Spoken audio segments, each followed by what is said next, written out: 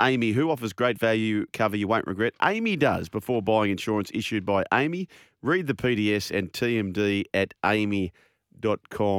I tell you, AAMI does.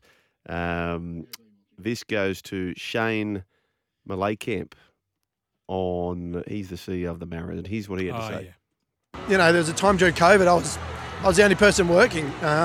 Thought we were just going to close the club. It was, the club was gone. The amount of times that we've not been able to pay bills and, had to scrimp for everything, and constantly this, feeling like the responsibility of the whole community to keep the club alive. And then, you make mistakes because you're trying too hard. And, you don't know you're in the dark times when they're there because you still believe, right? So you still keep going even though you're not, even though you don't really, until you look back and go, wow, that was pretty ordinary. But we come here now, and this is what we always believed our club could do. And so it's I don't know, it's going to take a long time to digest this. Yeah, well done, Shane. Well done to Shane and all the Mariners there. An unbelievable victory. I tell you who I think's the voice here, Brian, and the authority when it comes to the round ball, who has every answer to every question you wish to throw at him. It is the maestro, Alex Seal, and he's on the line from SEN. Hello, Seal. Joel, Fletch, how you doing, boys? Going good. So I heard you're in the golf course today.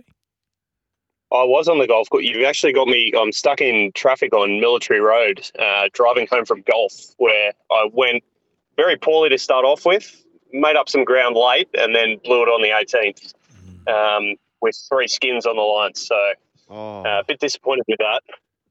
But you fun skins. I tell you when, you weren't disappointed in the Mariners. Did you see that coming, Seal?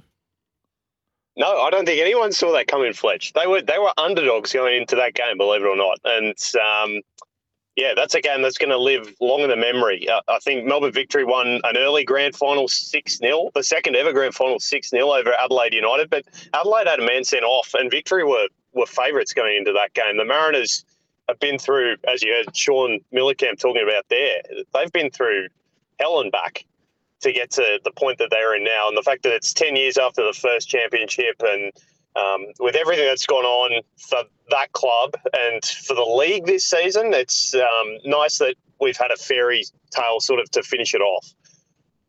Yeah, nice work. So we break the news here, CLO. We break the news around Jason Cummings. Yeah. It was going to be his final game. Nobody in the world knew this until we broke the news, did they, Brian? That's right. How much will he get going over to India? Let's be conservative. If I'm being conservative, look, I'd be surprised if he went for anything under than sort of $1 million a year. That's what they can command over there. And he'd be going in as one of the marquees to the Indian Super League. So, yeah, he will, as you said, Brian, and as Simon Hill repeated in commentary, he will be come dog millionaire if he decides to go.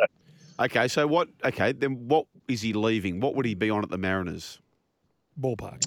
Oh, so he was a rock bottom, but he's an international player. So I think he'd be sort of the 350 a year range, I think you'd be looking at. So, yeah, a significant upgrade to move overseas. And as he spoke about to you guys, the Mariners would be getting an earn out of that as well, which is doubly important and nice for Jason that the club, which has sort of turned his fortunes around, are going to be able to take something out of his transfer if they accept the offer as well. And can I ask you this?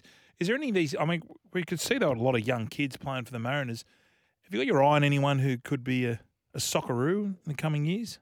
Well, the one that I've watched, Fletch, and I called Nick Montgomery's team in the academy years. So he sort of came in during COVID and took over the academy. Max Ballard's the one that he's brought through all the way. And Max is a young guy, actually grew up in Manly. And Nick sort of poached him up to the Mariners, seeing what a good talent he's been. He's been a key to the heart of the midfield. The other one I'd put in there is Nectar Triantis, who started his youth academy career at Sydney FC, went through the Wanderers Academy system as well, was actually let go by them. And, gee, aren't they regretting that now? He was another one, still 19 years of age, Nectar, and he's going to be, I don't think he'll be in Australian football for too long. He's got a couple of more years development, I think, to get under his belt in the A-League, but he's a big, strapping young lad, reads the game well. So Ballard and Triantis are the two names I'd be suggesting you keep an eye on, Brian. We must run, young fellow. Great to chat. Pleasure, boys. Anytime. See you, Seal. AAMI does. AAMI, who offers great value cover you won't regret. AAMI does. Before buying insurance issued by AAMI, read the PDS and TMD at aami.com.au.